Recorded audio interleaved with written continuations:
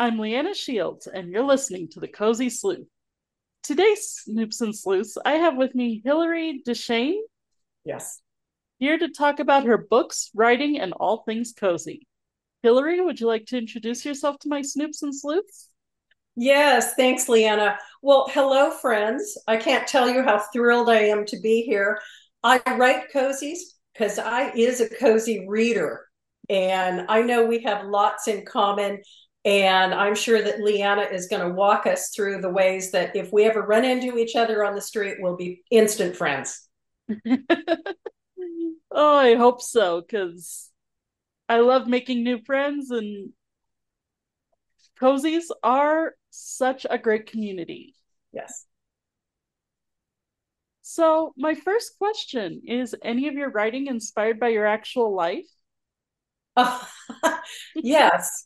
Um, Actually, yes. Well, first of all, I'm the parent of two fur kids. Currently, my supervising editor, Ambrose, the Siamese, and Jocko, the black lab, who is our morale officer.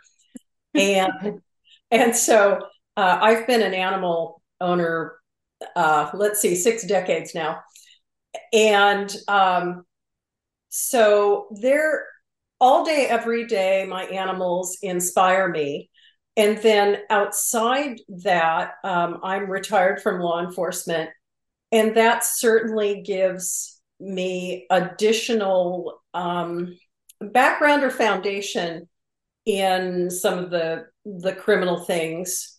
And then on top of everything else, I guess I just have a morbid sense of humor and crimes interest me. I spent many years serving as a court officer. And so the investigative point of evidence, how do you prove something? Or if I'm planning a crime, I always start with the crime, the murder usually, and then how would I prove this or how would I hide it? And so that real life experience and training definitely plays a huge part in my writing. That's great. I'm a cozy author myself, and I just find it hard not to put a little bit of myself into my books. Yeah. Yeah, absolutely. Well, and I think it's commitment. I don't write things. I don't ask my readers to allow me their precious time and attention unless I'm writing something that I would want to give headspace to. And so I think a lot of us cozy writers and readers have a real commitment to the story, to writing a really great story. And so it's that commitment. So you and I, we've talked about that. We not only put our effort, our sweat equity into it, writing it, but we invest our mental energy and our love into it. And I hope that communicates itself to the reader. Absolutely. That that is one of the big hopes with writing in general, really, is does our books connect? Does our books connect? Of now I know. I is a writer. I'm there. Use your words. do our books connect with the reader? Right. Um, do our books give that feeling of the the community, the the love in ways that Yes. cozies express for these small towns, small settings? Right.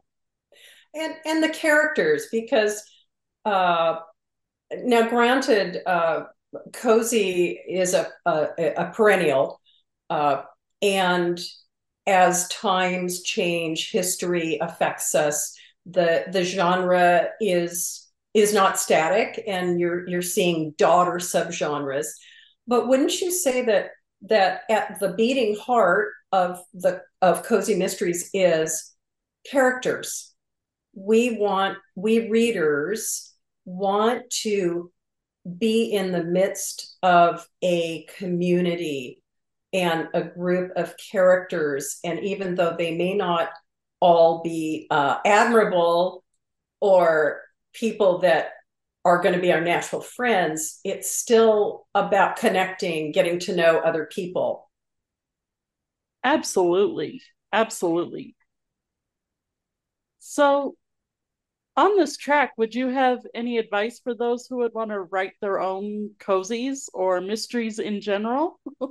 Um, yeah, actually, I do. And the first one comes, I think it's true in any genre. Read, read your genre, and read subgenres, and read widely outside your genre. You should know the literary forefathers and foremothers of your own genre, but also you should be pretty well read, meaning you start to absorb what works and what doesn't. And I personally think that is a better education than I do a fair amount of mentoring and have done a fair amount of teaching in the past. And you have newer writers come in and they've got a head full of rules. I heard that you must never do this.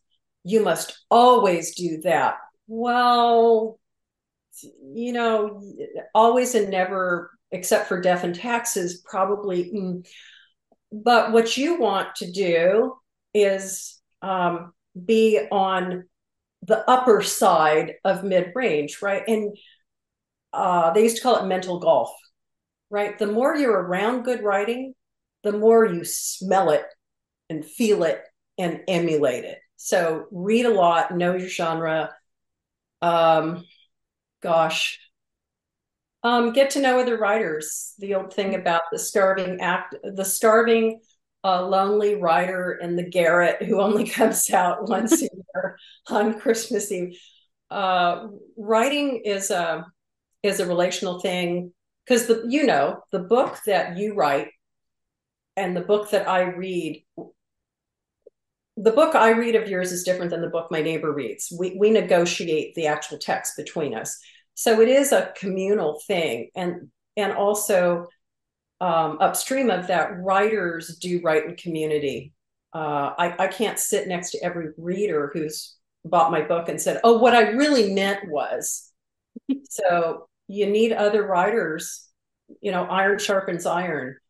Build a good writing community of trust. It doesn't happen overnight. People who are invested in your success and you're invested in theirs, and then help each other develop into the best writer you can be. And I think between those two things, you're probably going to do okay. And that is some great advice. And I completely agree with the reading. Well, I agree with both of them, but reading and learning about the four writers of whatever your genre is, for me, the mystery genre. I thought, okay, I've read a few Cat Who books, I'm fine.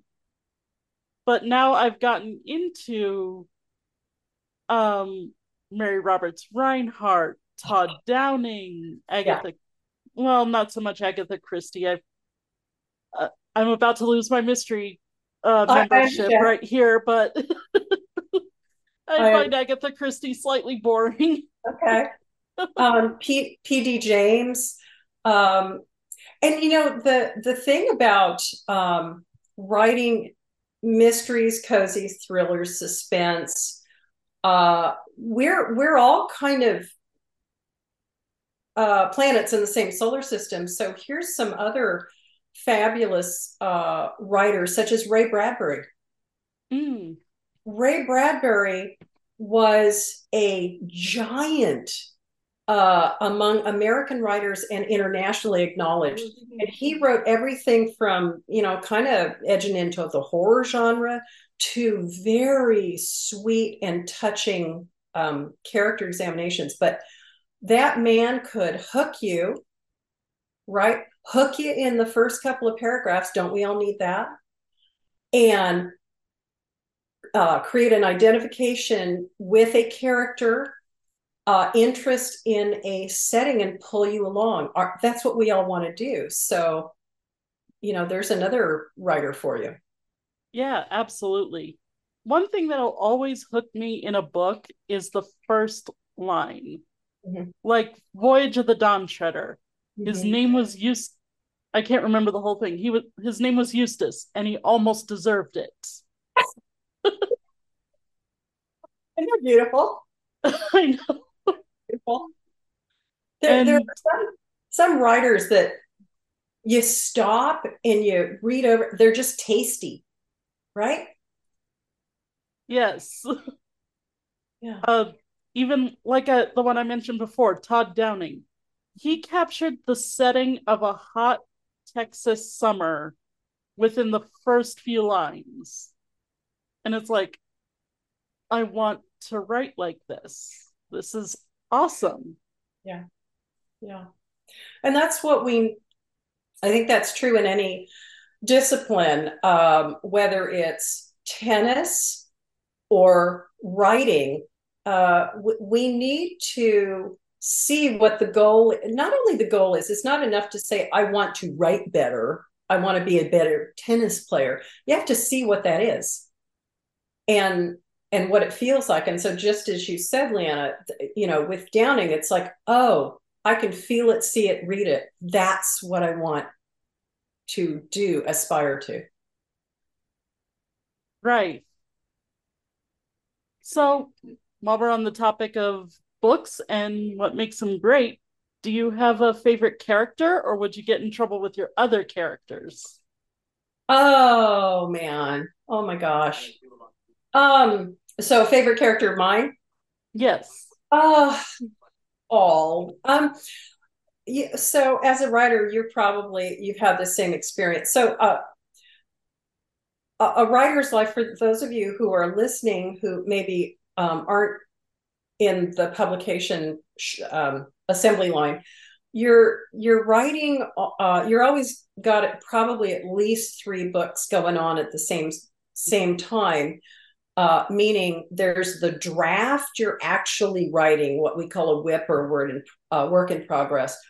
There's the one that's done and now you're editing and preparing for publication. And then on the beginning of the pipeline, because you got to keep the widgets moving down the assembly line, you've got you're drafting, you're outlining a new story. And then in between all that time, because our writer brains never shut off or shut up, you're always like, oh, what is that? Or you overhear someone's conversation and you, like, for me, it's like, oh, I could kill someone that way. Let me think about that all the time. And I have a number of friends who are still working law enforcement or are physicians, and I'll call them up and say, hey, if I killed someone with a swizzle stick that I just got, could I hide it this way, and what would be the symptoms and that sort of thing. So I've got it's like a cocktail party in my head all the time, a lot of characters in there. And then you're writing marketing copy, doing interviews. I still freelance. I pay my bills with, I do feature journalism. So you're doing all that. So sometimes characters that thought they were in the pipeline to get on the page have to be put on hold. They have to stay in the green room. And so sometimes they're polite about that. And sometimes they wake me up and they're jabbering. Um, I would have to say my favorite character is in my second book, Throw a Dog, A Dead Man's Bone. And that's the one that won the Cat Writers of America Best Mystery Award a couple of years ago. The main animal character there, the point of view character named Grim or Pilgrim, was based on my old dog, Nathan, who had since passed away. And Nathan was just the most noble, wonderful character. And Grim, the character based on him,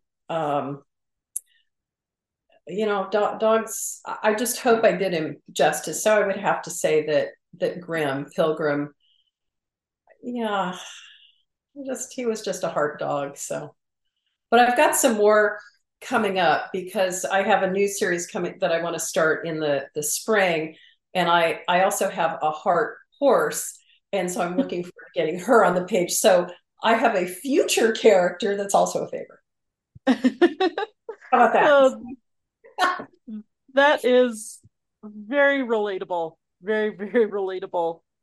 Because I've got like, okay, like you said, multiple projects. I just finished Nano Mhm. in 2 weeks. For those of you who don't know, Nano is National Novel Writing Month. So I just finished that project in a ridiculous 2 weeks. Do And you, do it's you have, do you have fingers left, or are they worn to nubbin? I have fingers Oh, left. um and that's waiting to go to the editor. I started the sequel to that book, and I'm also co-writing a book with another author. Yeah, I'm constantly flitting between universes and they're starting to meld. yes, very much. I find, do you find someone will so I'm fortunate enough to do a fair amount of public speaking, and not so people come up to me and said, "Oh, I read this book. Tell me how did so and so figure out thus and so?" And I'm like, I once they're done, half the time I don't read, and it's like, okay, what was that title again? And like I said, it's a cocktail party going on here and Right. all the time. And then there's all the material, right, Lana? There's all the material that you drafted in your first draft, and it didn't make the cut. So sometimes readers may not realize. Um, so we have word count targets. And so some genres, your word count could be, gosh, high fantasy, what, 200,000, right? Monster doorstops. And in cozy mysteries, 70 to 80,000 is kind of standard, but there's a lot in the 40, 50,000 word, which is short. And novellas are popular. So what that means is you could write some really great, exciting, fun scenes. But if you're trying to stuff 70,000 words into what's got to be a 50,000 word um, cover and package, stuff has to go. You have to make hard choices. And so sometimes those scenes, you love them, and they're orphans. And I'm always looking at, well, could I put it in a short story? Could I spin it off into a sequel? Could I put, tweak the characters and make that a new, fresh short story, or even a new book? So it's hard to cut those things down, and you still love that stuff. It doesn't mean you cut it because you didn't like it. And I know what you mean with that. There have been, I'm trying to remember, there was one story I wrote where I really wanted to put a certain scene in. Well, I tried putting it in. I'm a right by the seat of your pants author, and my characters did not like the scene as much as I did. Yeah. Yeah. So it's like, fine, fine. This Yeah. pretty scene that I wanted here will wait. That is so, oh my gosh, I'm so glad you said that, Lana. That is so true. And, if you want to loop back to advice for newer writers, is if you write a scene and it functions, and it advances the plot, and, mechanically it works, but it just doesn't feel right. It's that is that I think that's an instinct you should listen to. And particularly, like, if your dialogue of your characters, it feels like you're doing stage directing. He went here, he touched this, he opened that, and it's not flowing. It could very well be your inner writer, your character is saying, I'm sorry that I'm doing this under protest. This isn't me. And I heard a definition once of a writer as being a functional schizophrenic. Because we not only have voices in our heads, we talk with them and they tell us stuff. And you start to hone that inner ear where no matter how badly you need that section of the plot moved along, it's not organic. I like organic is a good way, is a way I use it.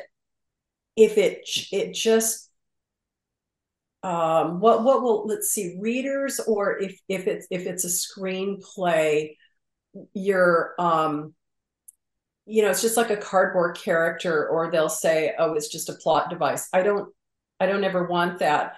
And one guard against that is if it's not organic, and that means your characters are just, you're kind of having to force them to do it, which means you shouldn't do it. Get that information in some other way. But yeah, those pesky characters, sometimes they know best. Yeah, not unfortunately. Yeah, not always. Not always. But there are times, for me at least, where it's like I'll do something that didn't feel right to the character. All of a sudden, they become a petulant 2-year-old and cause writer's block. Very much. And it's just like, fine, we will have a sit down. What did I do wrong? Well, or you have the situation where, particularly with anything that's heavily plotted, meaning it's got a problem plot, so a mystery, a thriller, there's a puzzle to be solved.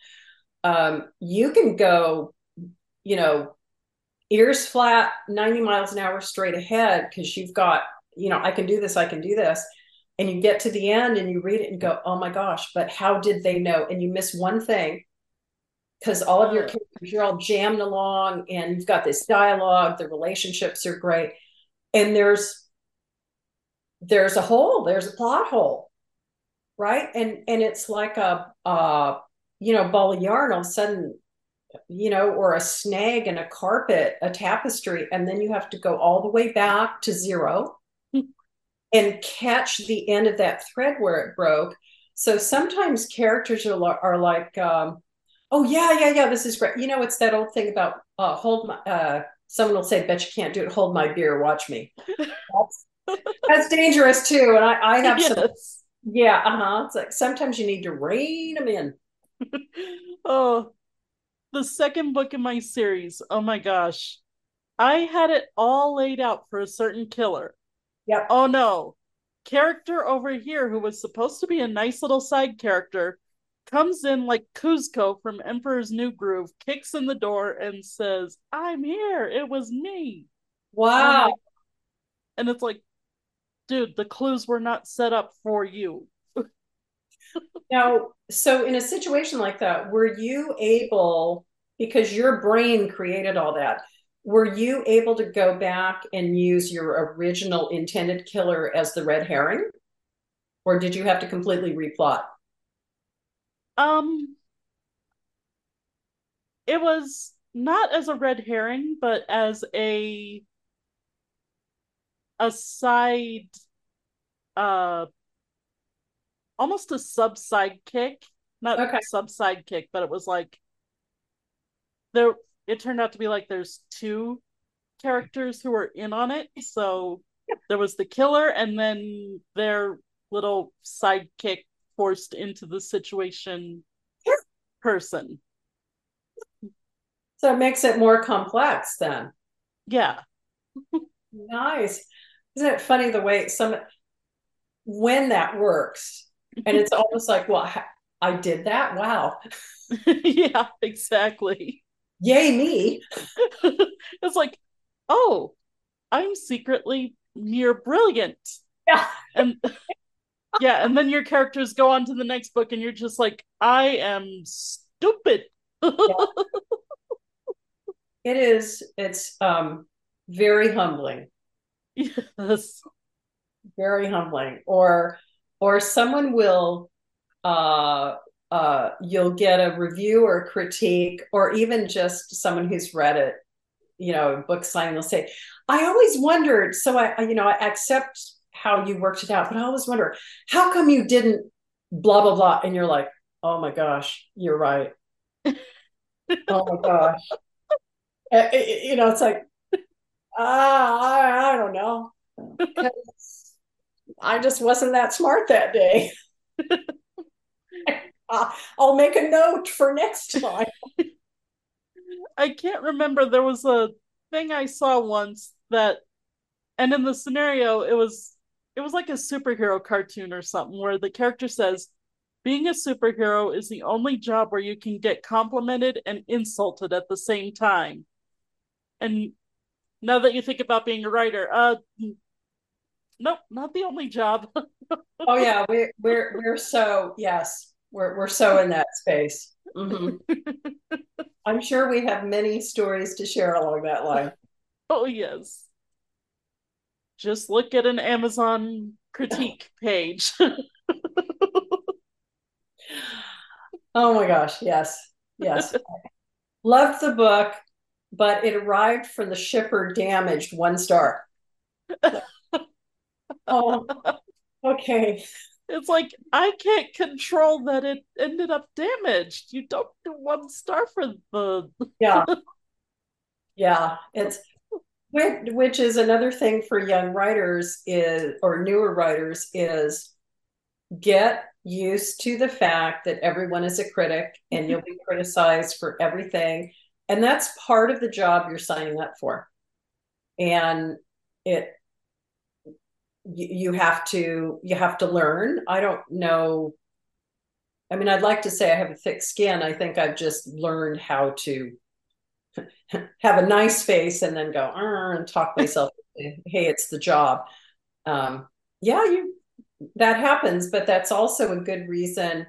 I know as a buyer of books or a reader, I tend to look at reviews. I look at the outliers. I look at the 5 stars and the 1 stars because I want to know what readers are loving and what they're hating.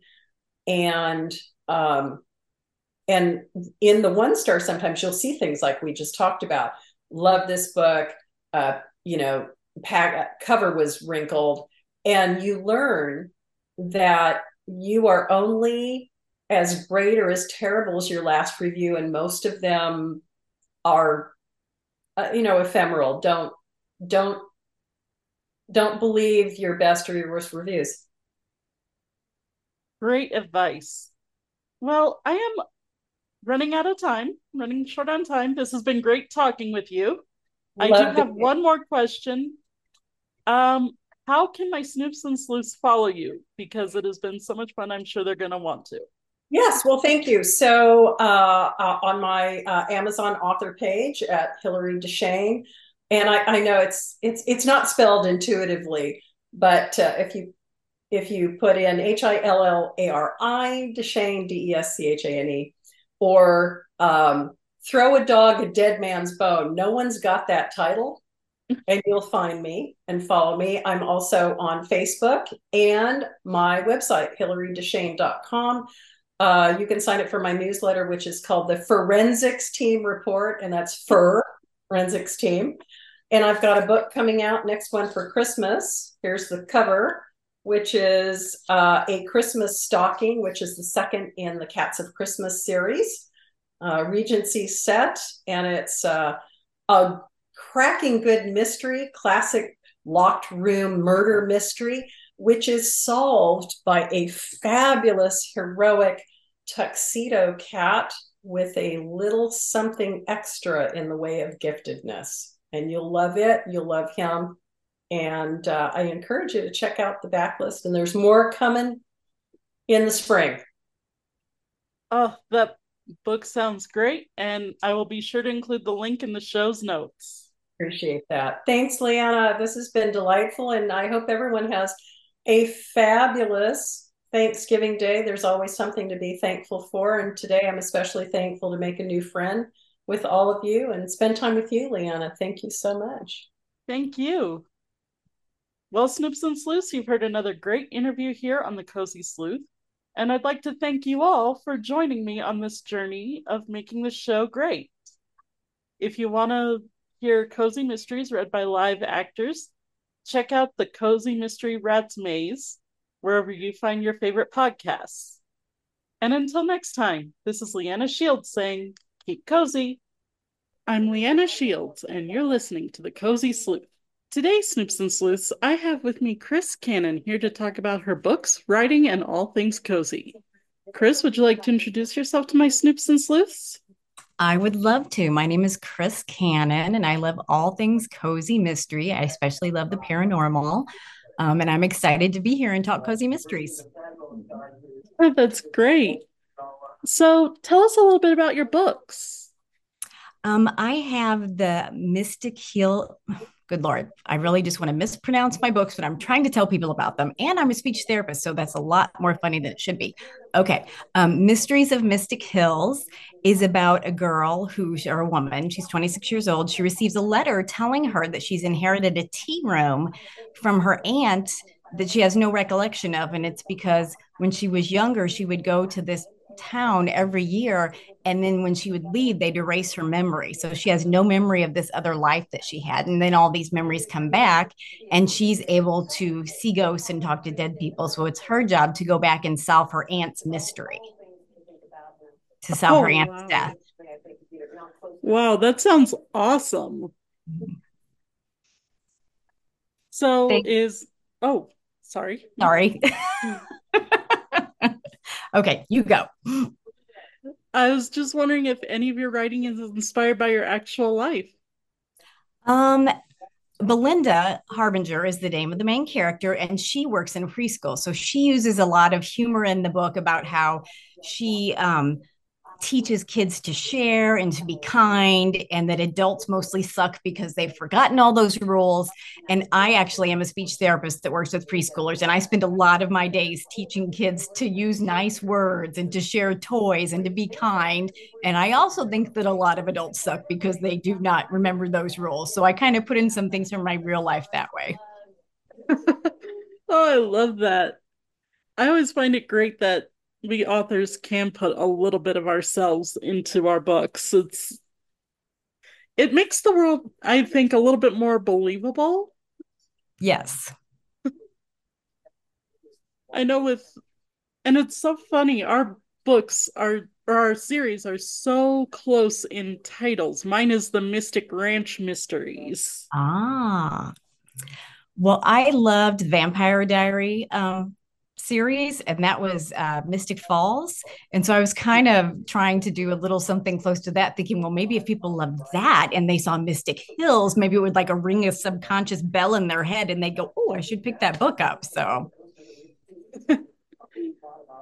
I kind of got mine from my main character runs a ranch called the Mystic Sky Ranch. And yeah, that one's a fun one to write and read.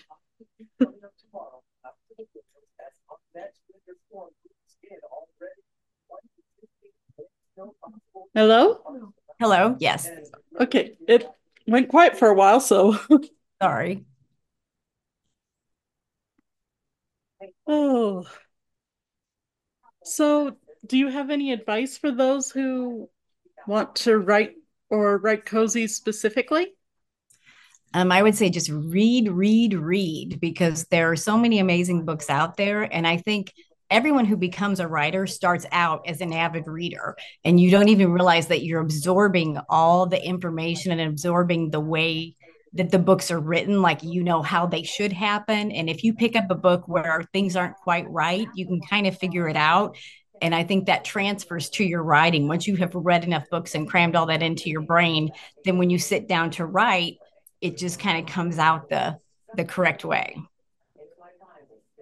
I 100% agree. And I would also add to that, don't just stick to, say, your specifically cozy mystery. Do not just stick to cozy mystery because cozy mystery is a wide variety. So our own reading and way should be a wide variety from fantasy to sci-fi to even the classics to you name it. Yeah, pretty much any kind of book. If there's a book, I'm going to try to read it. I pretty much read almost every genre except horror because I read one Stephen King book when I was, God, like a teenager, and it freaked me out for quite some time. So I decided no horror, but pretty much anything else I'm willing to read. I don't blame you on the horror one. I tried to write a ghost themed cozy. I can't remember how old I was, but I ended up getting this feeling of being watched while doing it, and nope, not doing it anymore. Nope. It's funny. And it's like, wait, this was my own imagination. Why did this do this? Yeah. Well, and I find when I'm writing, like right now, I'm about to finish the third book in the series. And so I've got like 40,000 of the 60,000 in words. And so you're coming to the end and it's getting very dramatic and all this stuff is happening that I have horrible dreams at this time because I guess my brain is trying to piece it all together or because I sit and am like focused so much on this other world that then when I go to sleep, I have all these dreams about having to figure out all these puzzles and getting lost and having to find my way home. So it's always kind of stressful. Oh, that's awful. Yeah. So, in your books, do you have a favorite character, or would you get in trouble with your other characters? I think I can say that one of my favorite characters is Celia. She's a sprite, and she's very powerful. She's tiny, but she has a lot of magic, and she controls anything, any type of vegetation, any kind of plant. And she's friends with Belinda. And when people start being mean to Belinda, she goes up to them and says things like, I will blacken every plant in your yard from now until infinity. And who's going to want to come to your house when everything in your house is molding and disgusting? And so she comes up with all these interesting little threats that you wouldn't think about. And so I just have a lot of fun with her. And also because I am a small woman, I am 5'2", and Celia's tiny. And so I'm always voting for like the little tiny character in the stories. And I like it when they're more powerful than the bigger characters and that they have more magic because I wish I was powerful or more powerful than, like a big, strong guy can move furniture. And I'm always just waiting for my husband to go home so I can go, can you move that couch? Because I can't manage to do it on my own. So Oh, I love it. I will blacken every plant in your house. That is hilarious. Oh, and the when you said when you said Sprite, I am so sorry. It made me think of one of my characters in my book. Actually, it was the mentioning of the plant magic that made me think of one mhm. of my characters because my main character is what I call an eco mage. Oh, that's interesting. And she has powers where she can uh go into her animals' minds and calm them, or her hair changes color with weather, various, like if it's of the earth, she can control it or change it or work with it. Ooh, and that would give her a lot of power because she could affect a lot of different things that way. Right. That's fun. Yeah. And it's always fun because especially with the paranormal genre, I'm such a myth nerd. So researching just different mythologies was a hoot for this, for writing my books. And I love that in paranormal, you can do anything. There are no rules. So if you want to make up something that's never been done before, as long as you can give like a decent set of lore for it or a decent backstory, you can just kind of go with it. And I like creating things like that. Like in Murder in Mystic Hills, Belinda has a power that's symbiotic with someone else. She can see dead people and talk to dead people, but then it's a guy named Reed. It's his job when she touches him, he can also see the dead people, but he crosses them over he's the one that has to help them cross over into the light or to go to heaven. And so she can't do that farm on her own. So she has to be connected to this guy and they have to be touching.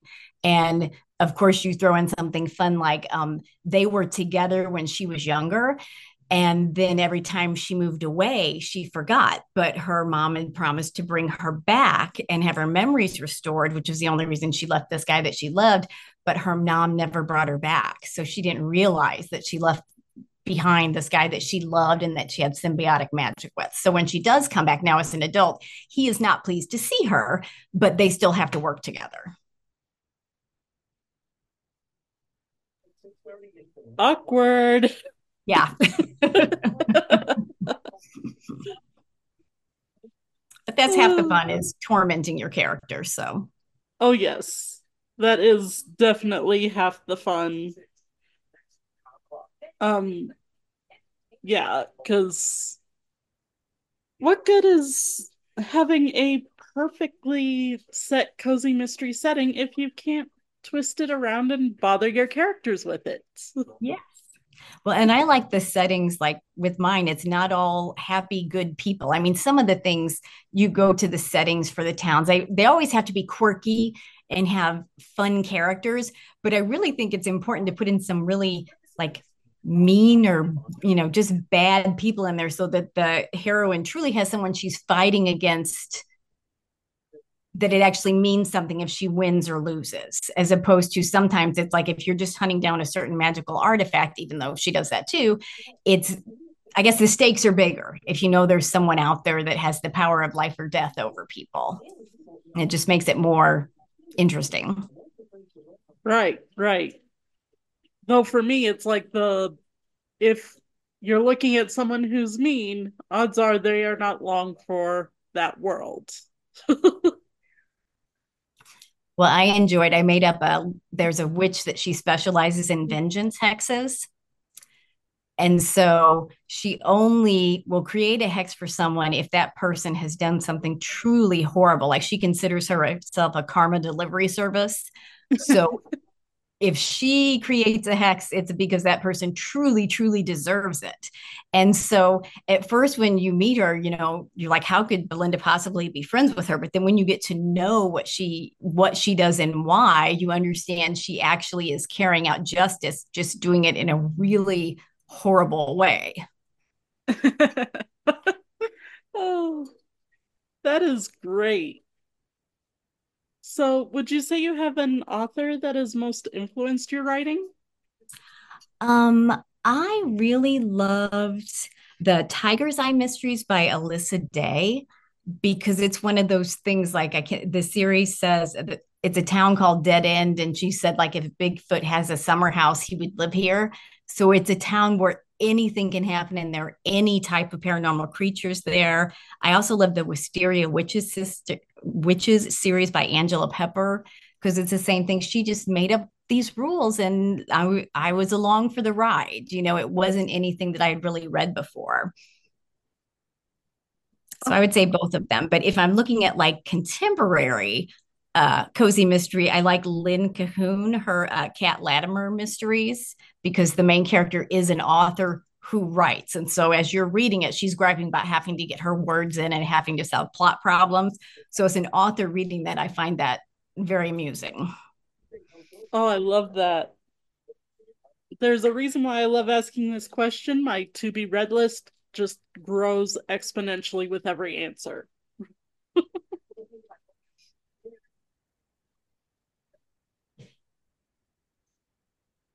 So, if you and your main character sat down to coffee or whatever their preferred caffeine intake is, what would you get and what would they get?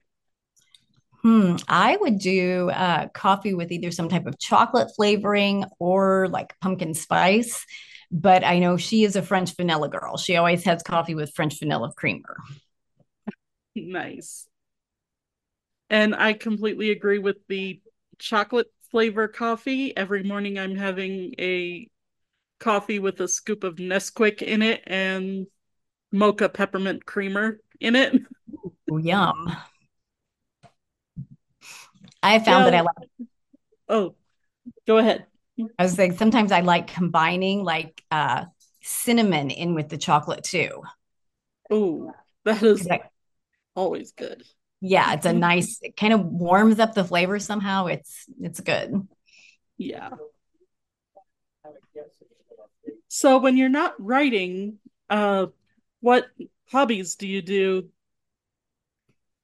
I have two dogs and I'm just love spending time with them and playing with them. And I take them for WALKs. I cannot say the word out loud because if they hear me, they will come running in here. So we go for WALKs like 3 or 4 times a day. I do that first thing in the morning and then when I come home from work, and then a couple times throughout the evenings. I figure it gets me moving because when you sit and write, it's very sedentary. And I feel sometimes like my butt is growing to the size of my chair because I just don't get up and move as often as I used to. So I find taking them out and moving with them is good. And then I also like to crochet, but I'm not very good at it. I can crochet straight lines and then I'll crochet straight back. So I can do scarves or blankets. I can't really do anything else. If you hand me a pattern, I have no idea what it says. And I tried to make a hat one time and it did not work. So I stick with just the straight back and forth and then I can do it. Oh, I hear you about the dogs. I call her my furry co-host because sometimes she will bark in the middle of the show, Mm-hmm. And what but kind of dog do you have? she is a red healer.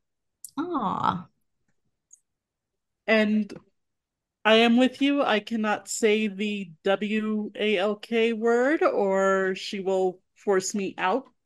uh-huh. And but these past few days here in Colorado, I have not been taking her on those. They have been too cold. Mm-hmm. Yeah, we had negative wind chill factor of 21 yesterday, I think. And the day before it was negative 10. So I thought, it's okay, I can go do this.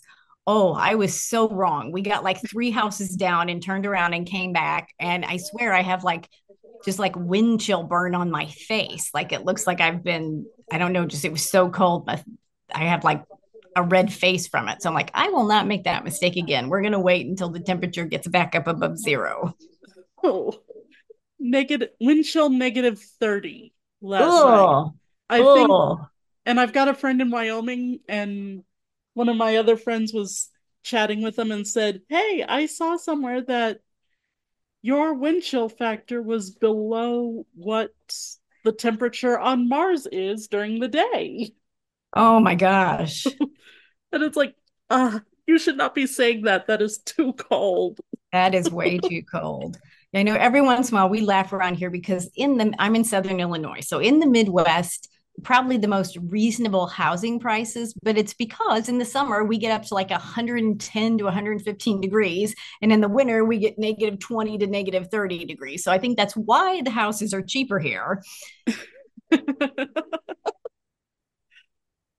Yeah, that would probably do it. Yes. Oh, so how can my Snoops and Sleuths follow you? I have a website at chriscannonauthor.com. And I'm also on Facebook as chriscannonauthor.com. And I will be sure to put those links in the show's notes. Thank you. I have had so much fun talking with you. I can't believe we're on the last question. This has been fun. What is one complaint your characters would have about you as an author? I am a discovery writer, meaning I have a general idea of where the story is going, but it changes the entire time I'm writing it. So I'm sure they would be standing there going, "What do you mean you're going to kill off that character? That character was going to be in the next book." And I'm just like, "Oops, sorry, no, they had to go this time. We'll find someone else to shove in their spot and keep going." So I'm sure that would be it. Uh, I hear you. I hear you. I am. I saw a quote somewhere that it's like there are word gardeners and there are word architects. I am a word gardener. I plant the seed of the story, I watch it grow, I trim when I need to, but pretty much I let it do its own thing. Yes. which can be a problem where you end up with two characters who want to be the killer. Well, I thought I knew who had done the bad things in this next story. And then I accidentally killed him off. And I'm like, well, crap. Now I have to find someone else to be the mastermind behind it all. So that's what we're working on. I had what I thought was the mastermind, and then another character just off to the side pulls what I call the Emperor's New Groove entrance Oh, no. and declared themselves the killer. Well, I figure as long as the readers don't know by the end that you really didn't know what you were doing when you were writing it, that it's okay. If they read it and it makes sense, then you're good. Right, right. And it's funny because I'm currently writing like the sixth book in the series. That's a long story. Anyway, I've brought my main characters where they're supposed to be, and I'm like, okay, I have no idea how the family dynamic works here. I have no idea how anything works here, but we are going to put a little mystery here and see how it goes. Yes, like I know I started out with Murder in Mystic Hills, and then the second one is Double Trouble in Mystic Hills, and Spellbound is going to be the third. And I thought it was just going to be 3 books. And I'm like, oh, but wait, it can't just be 3 books because I haven't, done this or this or this yet. So I think there'll definitely be more than 3 books in the series. Sometimes being a discovery writer can be a bit like Survivor literary style. Where it's like you come across a character, it's like, yeah, the other characters voted you off. I'm sorry. Yep. Sorry, you're done. It's funny. Oh, I've had so much fun talking with you. Thank you so much for being on the show. Oh, well, thank you for having me. This was fun. Well, Snoops and Sleuths, you've heard another great interview here on the Cozy Sleuth. I'd like to thank you all for joining me on this journey.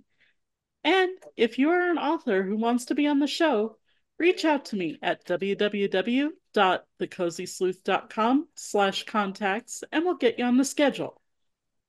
Also, if you like listening to cozy mysteries read by live actors, check out the Cozy Mystery Rat's Maze, wherever you find your favorite podcasts. Until next time, this is Leanna Shields saying, keep cozy.